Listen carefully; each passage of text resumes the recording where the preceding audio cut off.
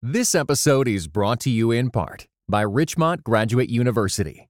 The field of mental health counseling is growing rapidly. Richmont Graduate University can equip you to become a licensed professional counselor, integrating your faith into your clinical practice. Programs are offered in Atlanta, Chattanooga, and online.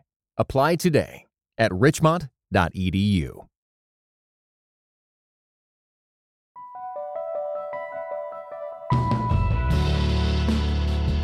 From Christianity Today, you're listening to The Bulletin, a podcast about the events, issues, and people that are shaping our world. I'm Mike Cosper, and with me today is Russell Moore, CT's editor-in-chief, and Hannah Anderson, a writer and CT contributor whose work is focused on gender, socioeconomics, ecology, spiritual formation. Today, we're going to talk about what's happened since the midterm elections, including Donald Trump's announcement that he's running for president in 2024, some new data that shows how non-denominational churches have become the largest group of churches in America, and the Respect for Marriage Act, what it means for same-sex marriage and religious liberty. We'll also talk a little bit about why people apparently hate brunch. So stay with us. All right, so we're about 2 weeks out from the midterm elections, a little less. Things have gotten clear. We're at a moment now where the Senate looks like it's going to remain in Democratic hands, regardless of what happens in the Georgia runoff. The House is going to be in Republican hands very narrowly. NBC this morning had the count being 221 to 214, but they also said it's still plus or minus 2, which means it could be as low as 219 to 216. So very narrow margins there. As I look at the results, it seems generally true that the most hardcore of the sort of Trumpy MAGA politicians, election-denying politicians in particular, most of them seem to lose. But we also found ourselves in a place where there was not a clear mandate for either party.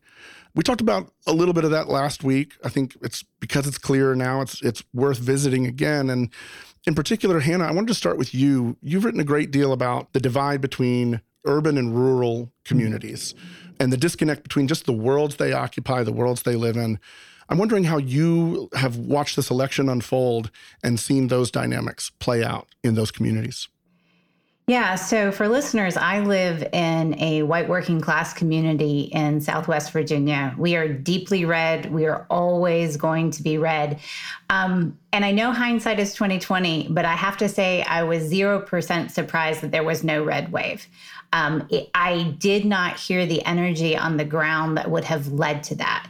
And in fact, among my friends and neighbors, there was even a pinch of irritation that I kind of heard between the gaps, reading between the lines.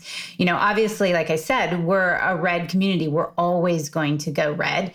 But I was beginning to see some just pushback on some of the rhetoric that I think plays differently in other spaces. And in particular, I saw some subtle pushback against the kind of school board rhetoric, the kind of sense that the public school were the enemies or that public school teachers were the enemies.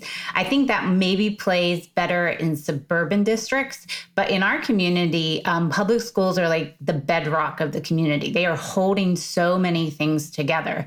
They're the source of a lot of care and provision for children that would fall through the cracks.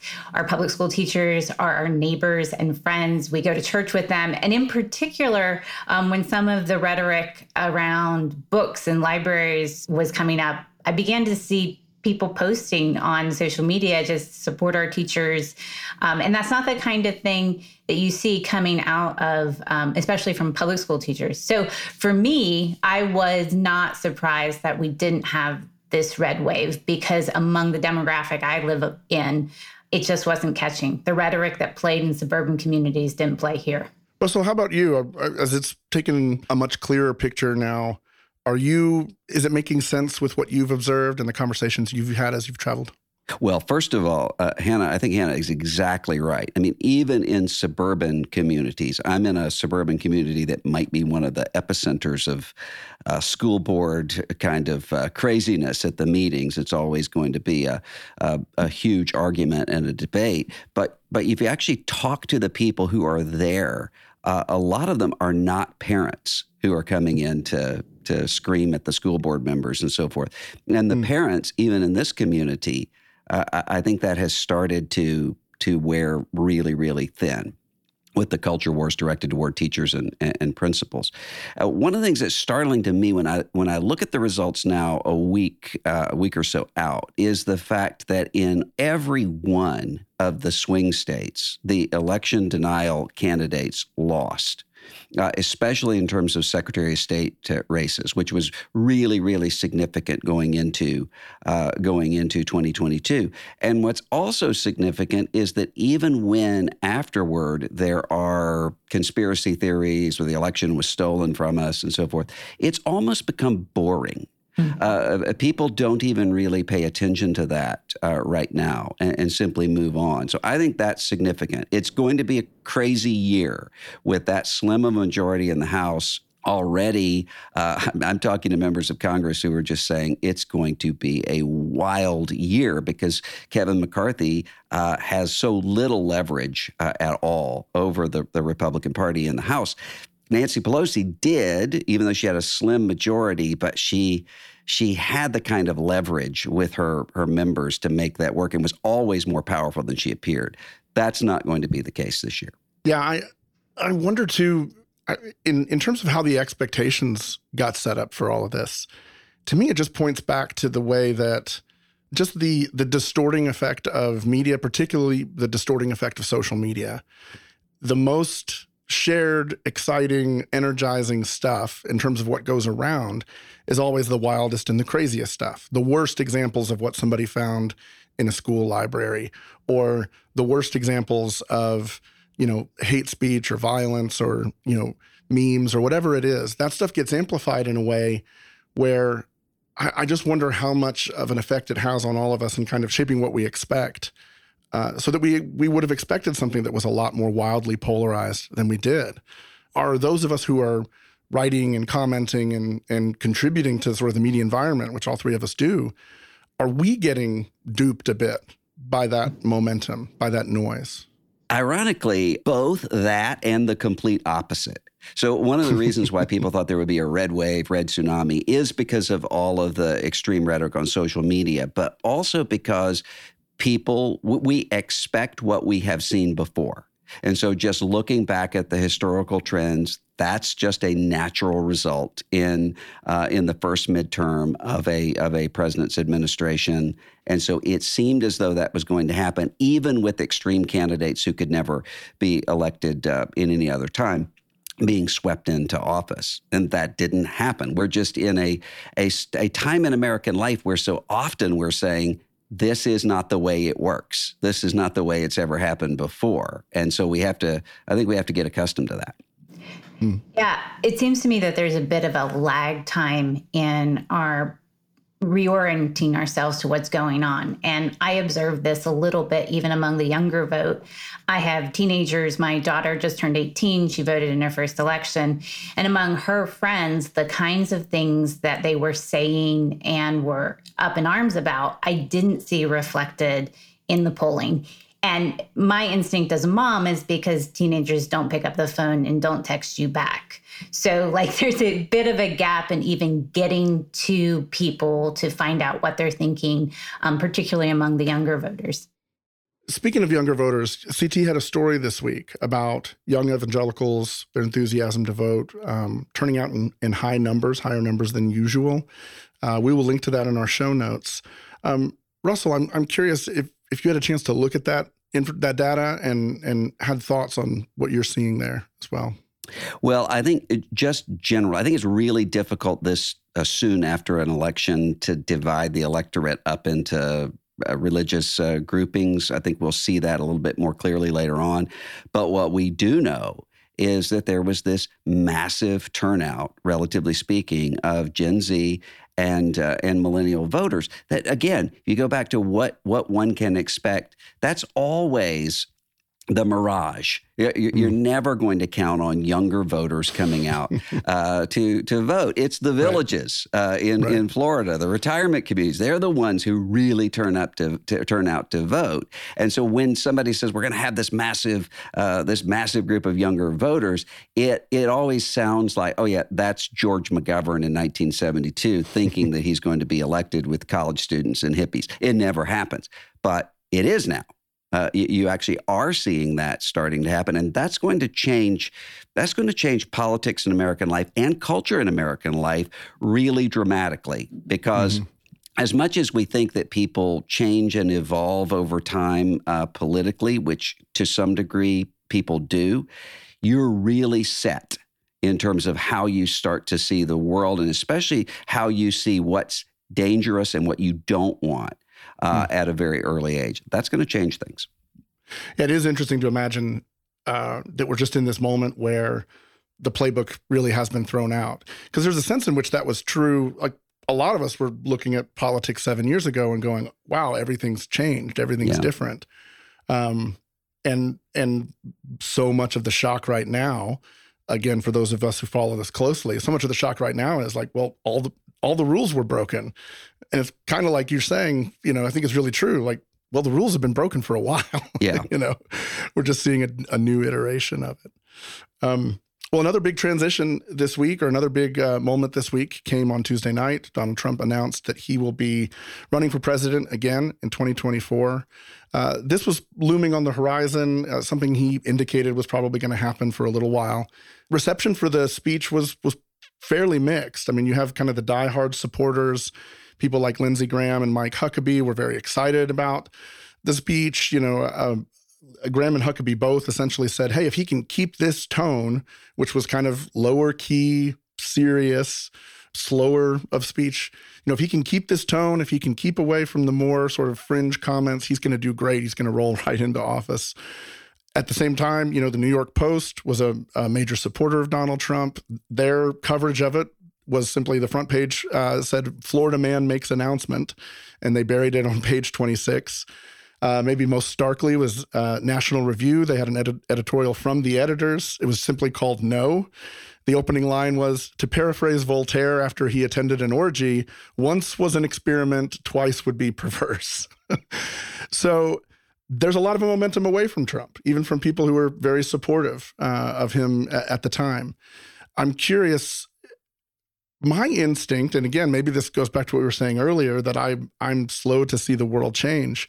My instinct is to say, this feels too soon. This feels too quick to say, okay, we're moving on. The outcome of the election tells us everything we need to know. Conservatives, Republicans, they're going to move on. Do you think we're calling this too soon? I was going to say the response to me actually feels very consistent, because if you think back to the 2015 primaries, it was a very tepid response initially with Trump. It wasn't until he proved himself to have a certain amount of energy and power and capacity to win that people started throwing their lot in with him. And then for the last 6-7 years, it's been this calculus of, can he get us what we want? And so right now, I actually see the same calculus taking place. And so whether they support him or not support him is really the calculus of, can he win? Can he get us what we want? And I think folks are saying, no, I don't think he can, especially after midterms and everything else that's swirling around him. So I don't know if people are going to abandon him, but I think right now he's not very powerful in people's, they're evaluating, can he deliver? And it's never been, this, for the establishment, it's never been this question of, do we align with Trump and his philosophies? It's, can he get us what we want? And I think people are just saying, no, we don't see him as viable. Yeah, and a big part of it is a friend of mine, Adam Kinzinger, who's a member of Congress, said just the other day, and I think it's completely right, that a lot of what happens with Washington power brokers, especially members of Congress, elected officials, it's not so much about what do we need to do to get power, as much as it is, what do I need to do to avoid being miserable at the local Lincoln Day dinner Right. of the Republican Party. Or as one United States senator said to me, who was very hostile to Trump and Trumpism, but said, I have to go to Hardee's on Saturday morning, and the old guys are sitting around there. I don't want to deal with them.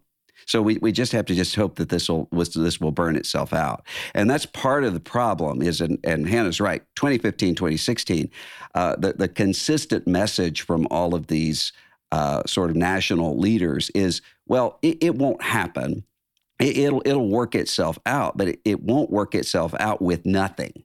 Mm-hmm. And so there has to be there has to be some way to say, here's how we're moving on. And I don't see that yet, even though what I do see is a very when I saw that speech, I didn't see somebody who was disciplined and mature. I saw somebody who seemed to have lost his edge and mojo, because so much of his success is about being funny, about being entertaining, those sorts of things. And this seemed very much reading off of a teleprompter from a script that Stephen Miller wrote, seemed very American Carnage inauguration speech, but didn't seem like the Donald Trump that Right. we've seen before. Yeah, my comment about it was it's like how I imagine it would be going to a Fish concert. It's kind of long, it's kind of self-indulgent. There's a lot more enthusiasm in the crowd than what is happening on stage seems to make sense. Yeah. But you do see these moments, right, where you go, oh, I get it, And Trump rallies have always been kind of that way. There's this intensity for the people who love it. And I agree. I think he held back so much Tuesday night. What I wonder is how much of that was him listening to the advisors saying, you got to do this, because of where things are and all of that. But you just saw like the twinkle in his eye when he started to say something about China and something about, the election, who knows what's going on there. And it just feels to me like it's a matter of time until that version of him comes back. Oh, sure. Comes roaring back. And I think that's what sets the climate for the kind of conflict and tension inside the right and inside evangelical churches that I think we're all bracing ourselves for. Hannah, go ahead, please. I was going to say, I don't know that people want a moderated Trump. I mean, the secret sauce of Trumpism is that energy, that passion, that willingness to say what nobody else will say. That's what got the response. So I don't see how a moderated Trump actually gains followers. There's nothing there that sets him apart from someone like DeSantis. It's Trump being Trump that is what appealed to so many people, and which was so terrifying that it appealed. But yeah, that kind of moderated Trump really took me off guard. Well, so you wrote this week about how things might seem better, but be worse. Can you talk about that a little bit in terms of where we are? Well, I'm talking to pastors constantly who are saying, oh, I'm just bracing for a 2024 election. Think about how the 2016 election and the 2020 elections, we're still not recovered from that. It's going to be really divisive. And I'm not sure that it is. And the reason that I'm not sure that it is not because I think, well, we've all sort of unified and healed our divisions and moved on. It's because we've become used to this. We've become accustomed to this. I mean, I was looking, it really struck me, Maria and I were working on our will a while back, and I had a funeral service for myself, which I had written out not long ago, the sort of thing I do. And but I noticed looking at it how many people that I had put down to speak or to serve as pallbearers no longer speak to me. And a lot of that coming right out of Donald Trump and the 2016 election. A lot of those divisions, we've become accustomed to them. And not only that, it's this entire sort of mode of being that Trump inhabited, that we had seen before, and we'd seen a lot of it in evangelical life, in some very entrepreneurial sorts of figures, but really not that way on a presidential stage. that has changed the culture, and we're accustomed to that happening, so that you look around and you see in denominational gatherings or in church business meetings, the entire way that people will speak and act is something that before would have been completely inconceivable, because there would have been a sense of shame about acting that way that's just gone. So I think it might be that we're so numb to all of this that we don't even expect anything different. And then you add to that the fact that we've kind of sorted when it comes to Trump. That was the big trauma in 2016, was people saying to one another, I don't even know who you are anymore. I mean, I would be saying to people I know, you really think this person is fit? You really think that this person has the character or the mental stability to be president of the United States? You really think this guy's a baby Christian? And they would be saying to me, I can't believe that you're not on our side and you're not on our team. And what about judges and so forth? So there was that just sense of you can't believe it that I really think is mostly gone and has been mostly resorted. That's not necessarily a good thing, but it's where we are. Yeah, I was going to say, I think we're all coming out from after the earthquake and we're getting the lay of the land. And it was Trump, but it was also COVID. And I don't think we've yet to reckon with how much was destroyed, where the destruction is. I think it's going to take years before we actually understand what happened. And so I kind of imagine us coming up, kind of surveying the landscape and realizing that a lot of things are going to have to be rebuilt and some things are never going back to what they were. And that's going to take time to identify, but it's also going to take time to grieve and then to get our bearings. And I do think it's reflective, what you're saying, Russell, as well, is reflective of the data you just keep seeing over and over again about pastors wanting to quit, you know? So many people in ministry that I know, and Hannah, you and I have talked about this a lot, people just worn out from the culture war stuff. I guess the last question I would have is, in the midst of this, do you see signs of hope? Do you see, is anything making you optimistic about someone, voices that are wanting to sort of reunite the church, recenter the church around the gospel, around love of God and neighbor, signs of life that are worth celebrating while everybody's kind of looking around and doom scrolling on their phones and all the rest? Well, one thing I see is it's becoming clearer who's in it for the gospel, at least in my partnerships and relationships. It's becoming clearer who actually is pursuing the mission of Jesus Christ in terms of cultivating people's lives and souls. And you can begin to kind of catch each other's eye across the room. And I think that's the thing for me that's been the most disorienting and has to adjust, is that it's not going to be the people I expected to catch eyes with. It's going to be people that are working in a completely different space than I'm even aware of, but also beginning to identify and see each other as, we actually care about the cultivation of not just the Christian message, but of people's souls and their formation, particularly within the life of the church. So I think, as we talked about a sorting happening previously, I think there's going to be kind of a new discovery of saying, who are these new partners that God is bringing in this work? Well, and that's exactly what's happening. And I don't want to downplay the trauma, because it really is, of a lot of these relationships that have been pulled apart and shattered. I'm still not over it at all. And yet, you look around and you see God always in Scripture fragments, pulls communities apart in order to form new communities. And they're almost always shocking sorts of people who are gathering together. I can't believe the Apostle Peter and these Gentiles in Galatia were actually finding our way together.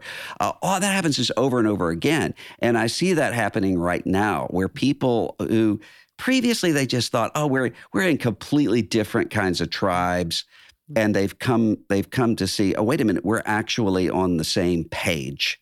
Mm-hmm. And so, I think all the time, I was laughing with Beth Moore about this last night, about sort of some of the little shots that I would take at her in my 2007 self. And I think she seemed to me back then like a video game character, and I did to her. We weren't real people.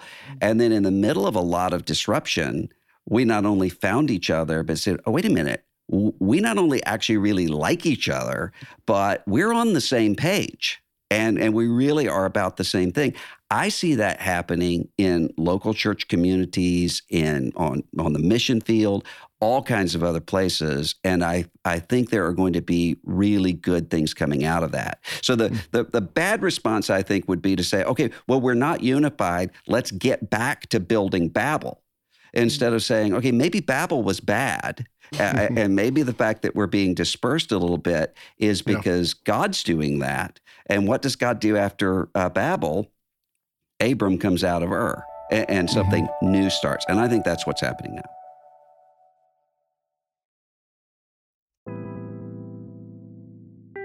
Nicole here.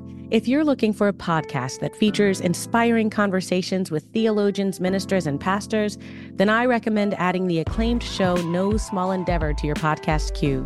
Produced by Great Feeling Studios and PRX, No Small Endeavor explores what it means to live a good life. Each episode, host Lee C. Camp sits down with special guests like the queen of Christian pop, Amy Grant, and pastor and theologian Tish Harrison Warren to ask what it means to live a life worth living. If you're looking for somewhere to start, check out their new episode with Malcolm Gladwell, New York Times bestselling author and host of the wildly popular podcast Revisionist History. They explore how Malcolm became a stellar storyteller, some of the things he may or may not regret, and so much more. It's absolutely worth a listen. Don't miss out. Follow No Small Endeavor wherever you get your podcasts.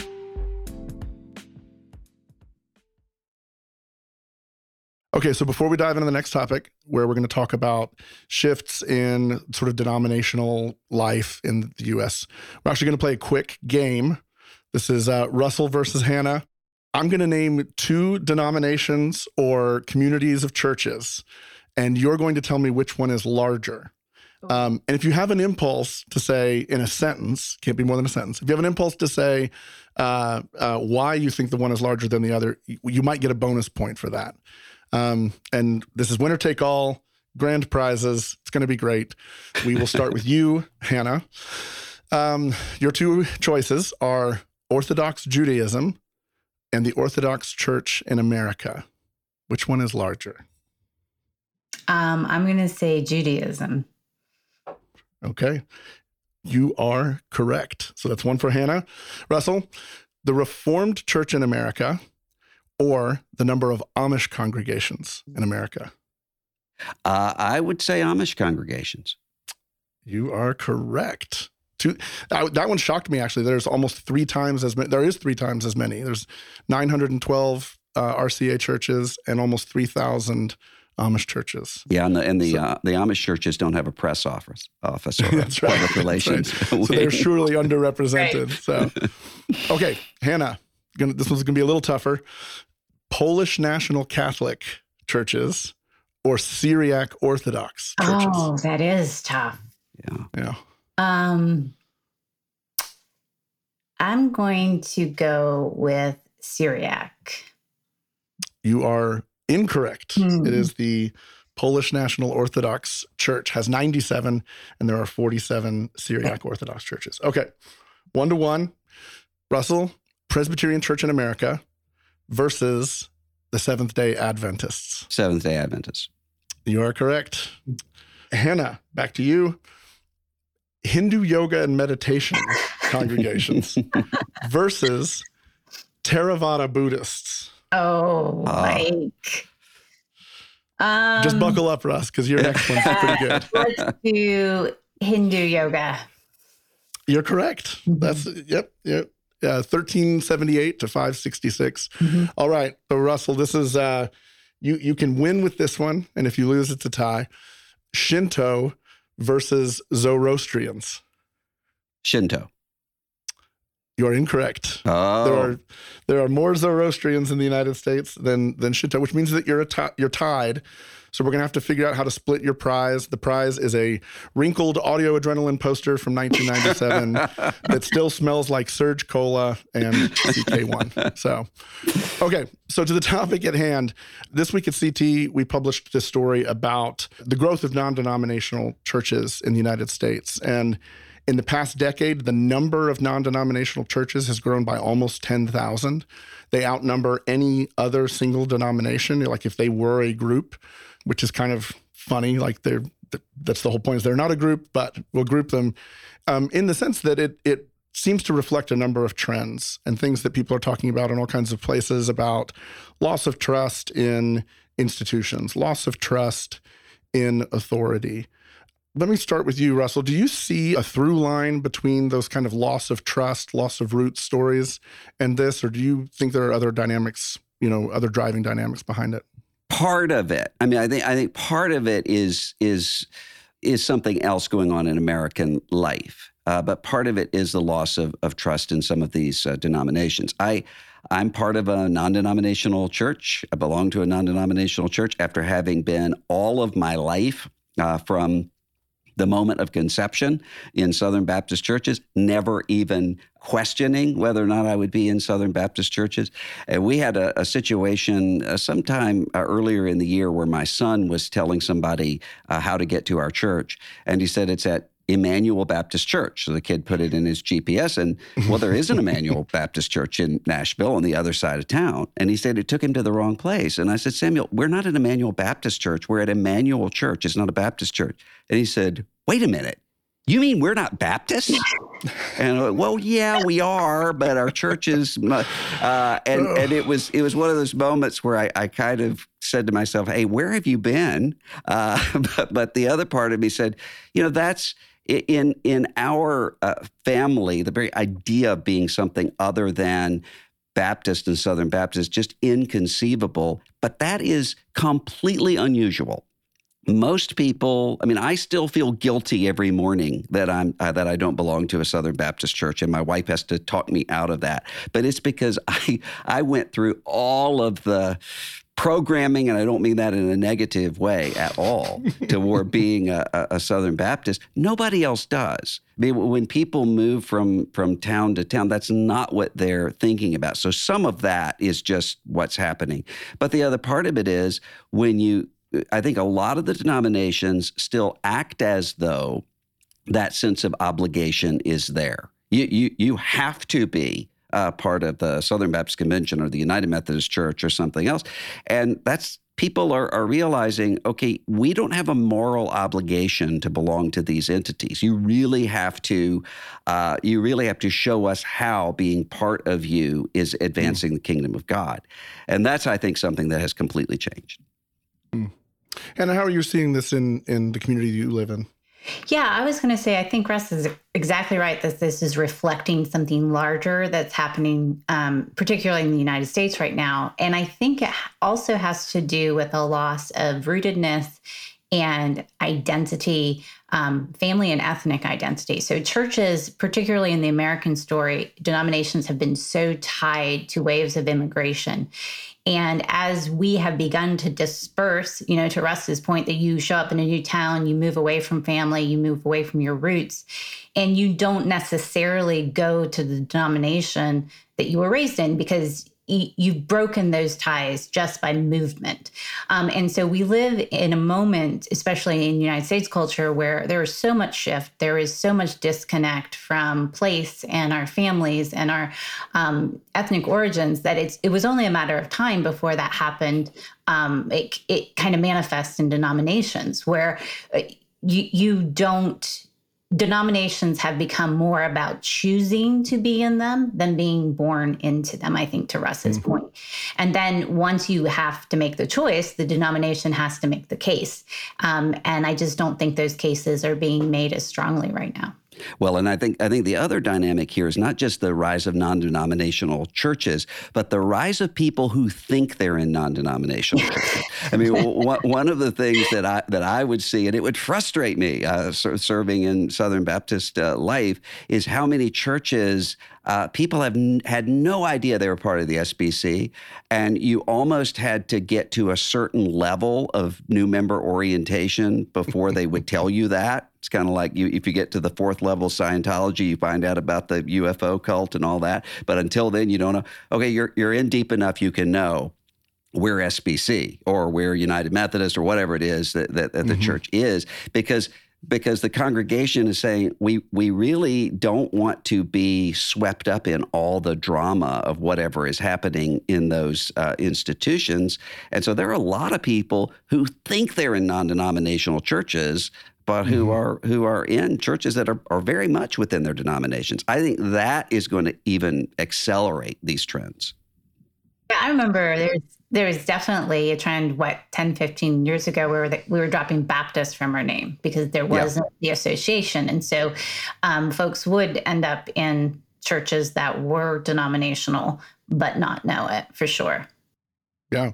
I mean, in the church planting world where I lived and operated for a long time, I mean, that was a strategy people were coached into. Yeah. You know, it's great that your denomination wants to give you money more than anything else. In the conversations I was a part of, it was the SBC was giving money. It's like, hey, it's great that those people want to give you money. Here's how you take it and hide the connection as well as possible. Yeah. Because it was a liability, especially for a lot of the people that we were, that I was connected to, were planting in urban communities and amongst more progressive, communities. Having connections to the Southern Baptist Church was a problem 20 years ago.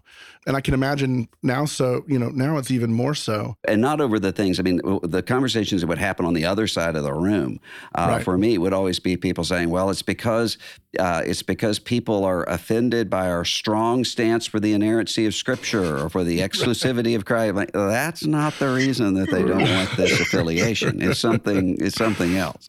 Right. So the other element of this that I think is interesting, that I wonder how much it's driving this, is just technology, how different things are technologically now than they were in 2010.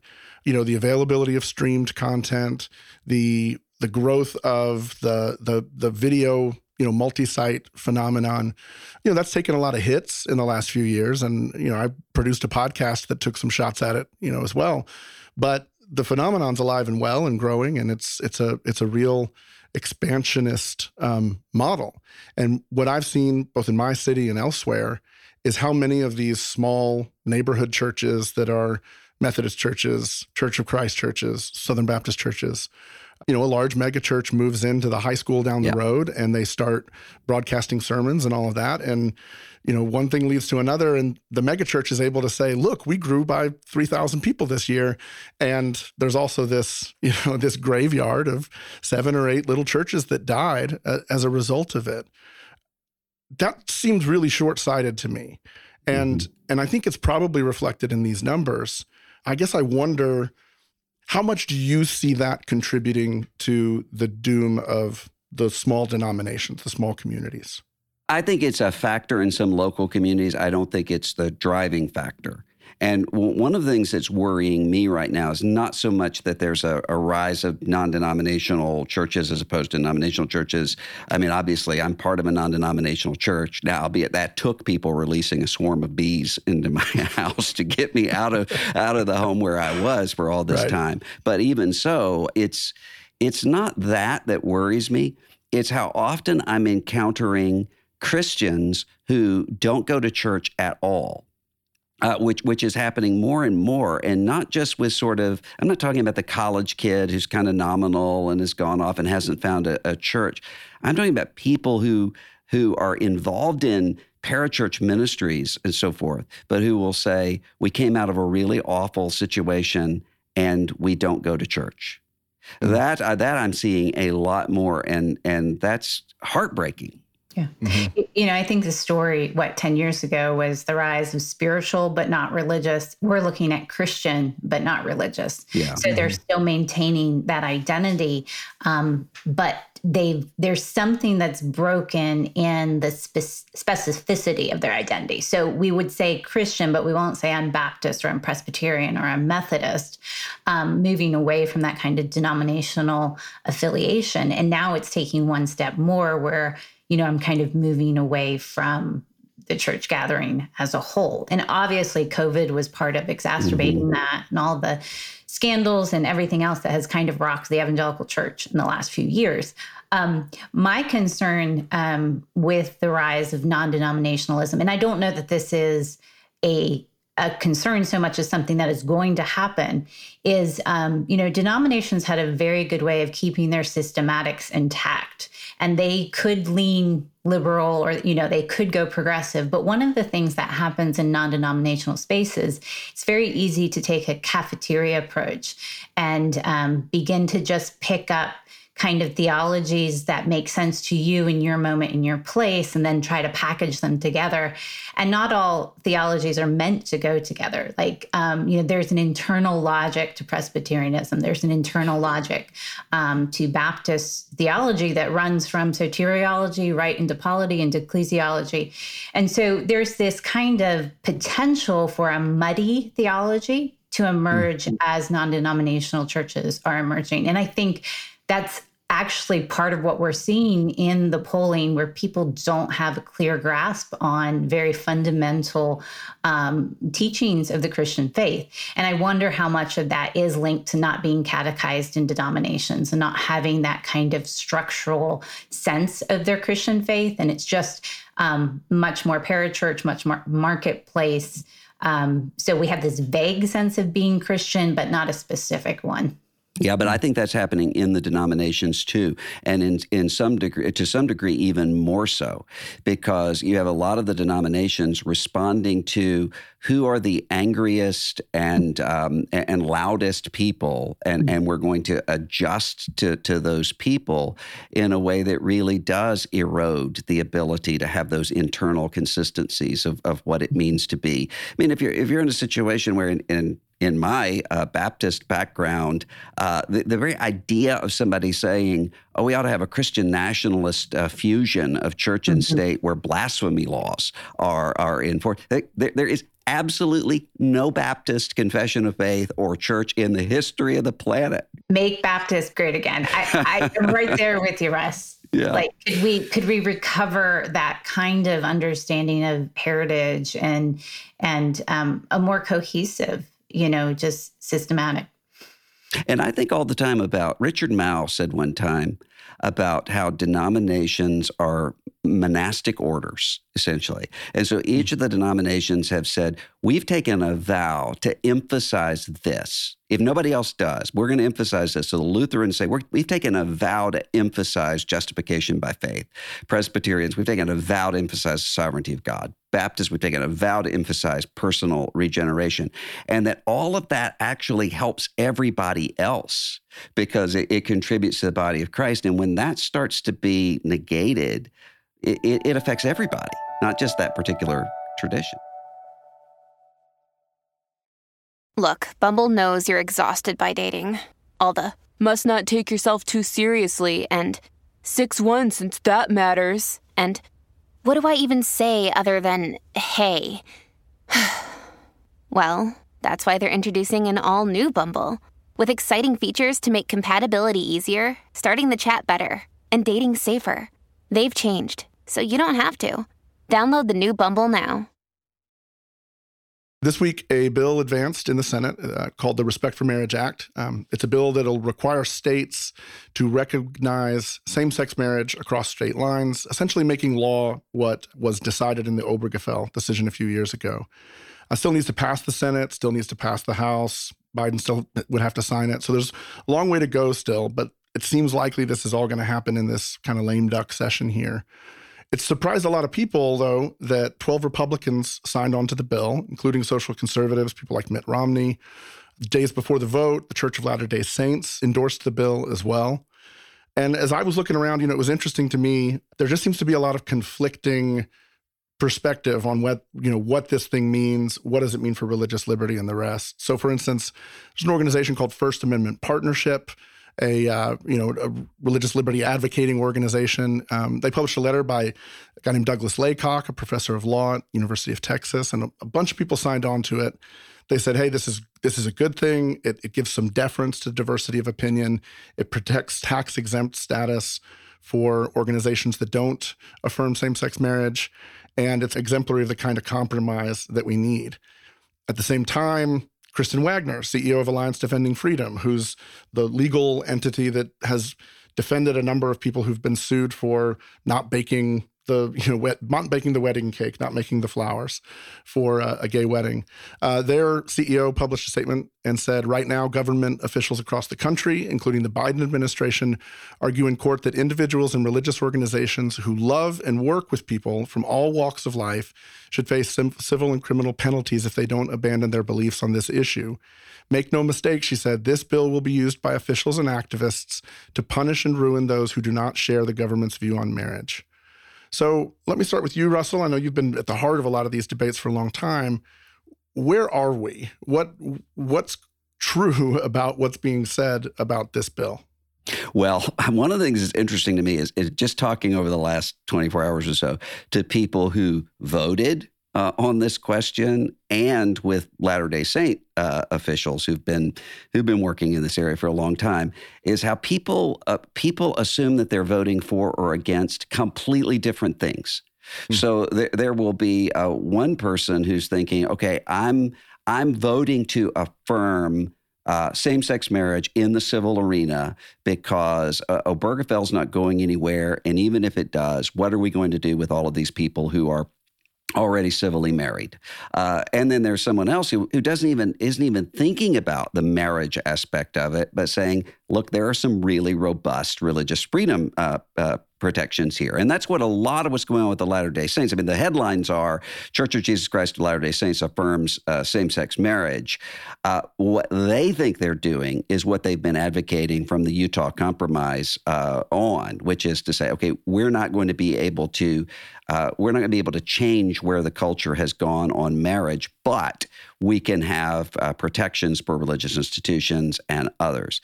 That's not a position that I agree with or ever did agree with, but I always understood what they were trying to get at. And we're not, I always say we're different on how we're trying to achieve the same objectives.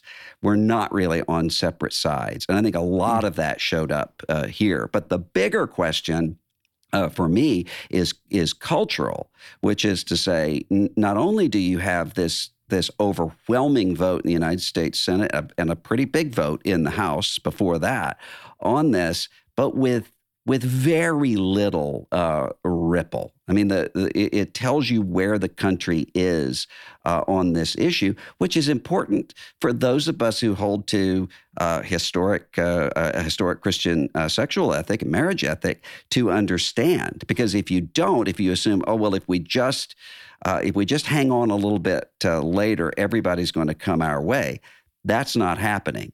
So if we have a view of marriage and of sexuality that's different from the larger culture, we have to know how to talk about it, how to seek to persuade people of the beauty of it, the goodness of it, and not just assume that it's going to correct itself.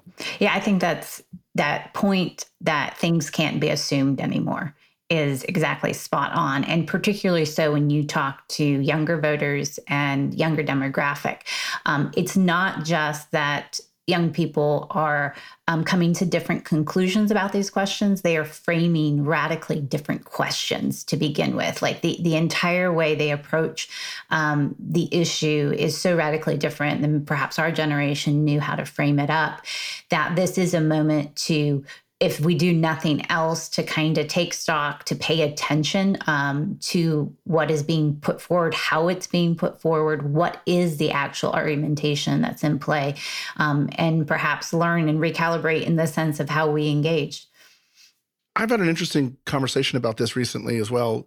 I talked to a school administrator who was describing how there was kind of an internal controversy at the school about an assignment that was related to a student talking to a gay friend. How would you communicate with a gay friend about this? And it created a mild controversy locally.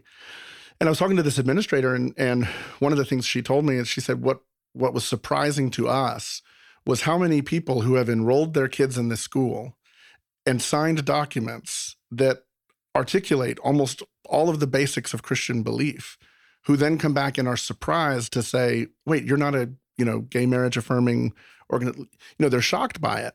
And these are, as she was describing it, she said, these are not people who don't go to church. Like, these are people who've been members of evangelical churches that are not affirming churches or anything else like this. It's just fallen so far below the radar. And it seems evident that churches themselves are avoiding the subject as much as they can as well, or at least in the case of some of the churches that she was referencing as well. There's the danger of sort of the go along to get along. Yeah, or the cruelty. Yeah. You have some places where because it's framed in such a culture war way, people say, okay, I have gay friends, I have gay family members, and what I hear is all about the oppositional nature of it, and people swing and overreact to the other extreme. I think the challenge, and maybe this is a topic we can get into in more detail in another day, is, to me, part of what's difficult with politics is the tension between the ideological and the practical, right? Mm-hmm. This is the moral, this is the ethic we want for our community, but politics is the art of the possible. Here's this, at a minimum, and this seems to me where the argument for a Christian to support the bill kind of comes in and makes sense, is someone saying, okay, the ship has sailed. This is where the law of the land is. This is where the culture is. I'm going to get behind this thing because I want to be a part of the conversation to carve out the space for us in it, right? And that seems to be the justification. That seems to be what you're hearing from the LDS. There's this carve out for who we are. And I suppose that the thing you're left with is like, well, where does conscience and conviction, like, how do those things govern the way you discern what's appropriate inside of a judgment like that? I think it's easy to make that dogmatic when it's very gray and the current is pushing in a aggressively different direction. Does there come a point where you say, okay, we've lost the war here, mm-hmm. but let's fight now to preserve our space, our ability to have a little oxygen with, here. Yeah, but I think there are other ways to do that. I mean, I think there is a way to recognize we're not an election away from redefining marriage back to what it used to be in the civil space in the United States. To recognize that, and at the same time, I don't think this is there are other ways to protect religious institutions without all of the confusion that comes with this particular bill. But I mean, I think one of the things you're seeing is not only do you have this question happening among Christians and religious believers, those who hold a traditional marriage ethic, of saying, how do we protect the institutions that really do matter here? While at the same time, on the other side, secular progressive organizations who are seeing that they have often gone too far because they assume, because most Americans are okay with same-sex marriage, that means that they're okay with bulldozing over any dissenters. And that's for the people who, and again, I don't support the bill, but for the people who I talked to, the biggest thing that was important to them was the language that there are good faith reasons to be to have a view of traditional marriage, that this isn't the same as bigotry and racism, and that concession was really important for religious liberty fights going forward. Again, I think there are other ways to do it, but I think that is a valid point. All right, last topic for the day. This week in the New York Times, there was an article about a review of a new show coming called The Big Brunch. It's coming from HBO. It's been created and hosted by Dan Levy, who many people will know from Schitt's Creek. He's Eugene Levy's son. Most of the first half of this article was about essentially how brunch is the worst, which kind of surprised me and kind of didn't. Anthony Bourdain in Kitchen Confidential has some wonderful rants about how horrible brunch is, and one of his quotes from the book, he says, remember, brunch is only served once a week on the weekends. Buzzword here, brunch menu. Translation, nasty old odds and ends and $12 for 2 eggs with a free Bloody Mary. So 2 quick questions then. Is brunch the worst? And then the second question is far more important. What is the best way to eat your pancakes? Well, I totally understand why people think brunch is the worst. And I think there might be a bit of sour grapes in play here because brunch requires a pace of life and it suggests a leisure of life that I think people just aren't experiencing.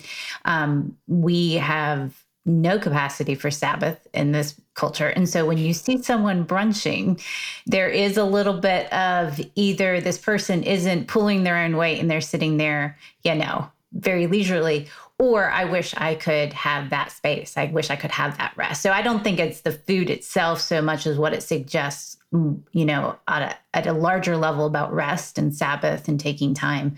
It is the worst. And your pancakes? Pancakes. Perfect pancakes are banana and black walnut with maple syrup. Oh, okay. All right.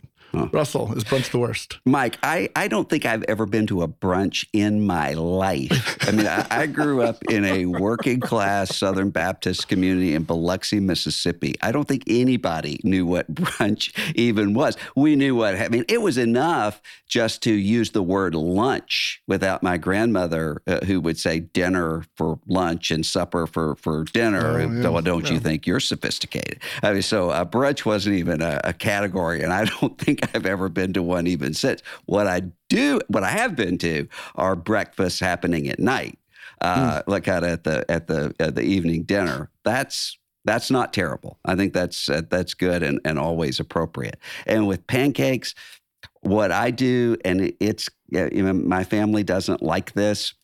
I don't like the syrup. I just like the pancakes, and then to take raspberry jam or jelly or something like that and slather it over the top of it and eat it that way. I will agree. I think brunch is the worst. There's something culturally just weird about it. The best way to eat your pancakes, this is a Jamie Oliver recipe. When you make the pancakes, you sprinkle in a little sweet corn and crumbled bacon, and then with butter and syrup.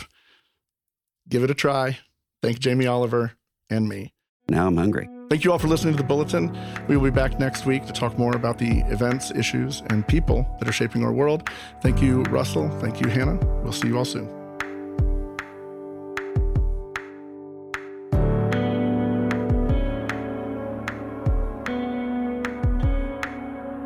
The Bulletin is a production of Christianity Today. Executive producer, Eric Petrick. Host and producer, Mike Cosper. Producer, Azure Phelps. Graphic design, Brian Todd. Social media, Kate Lucky. Director of Operations, Matt Stevens. Music, Dan Phelps.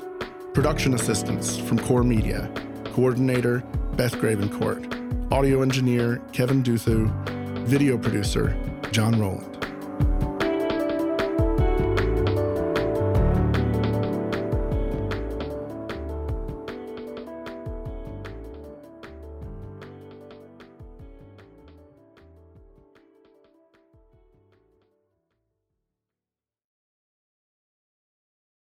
This episode was brought to you in part by Just These Guys, A pastor and a psychologist team up to break down scripture and psychology, empowering you to transform by the renewing of your mind. Listen today at justtheseguys.podbean.com or wherever you get your podcasts. Just These Guys,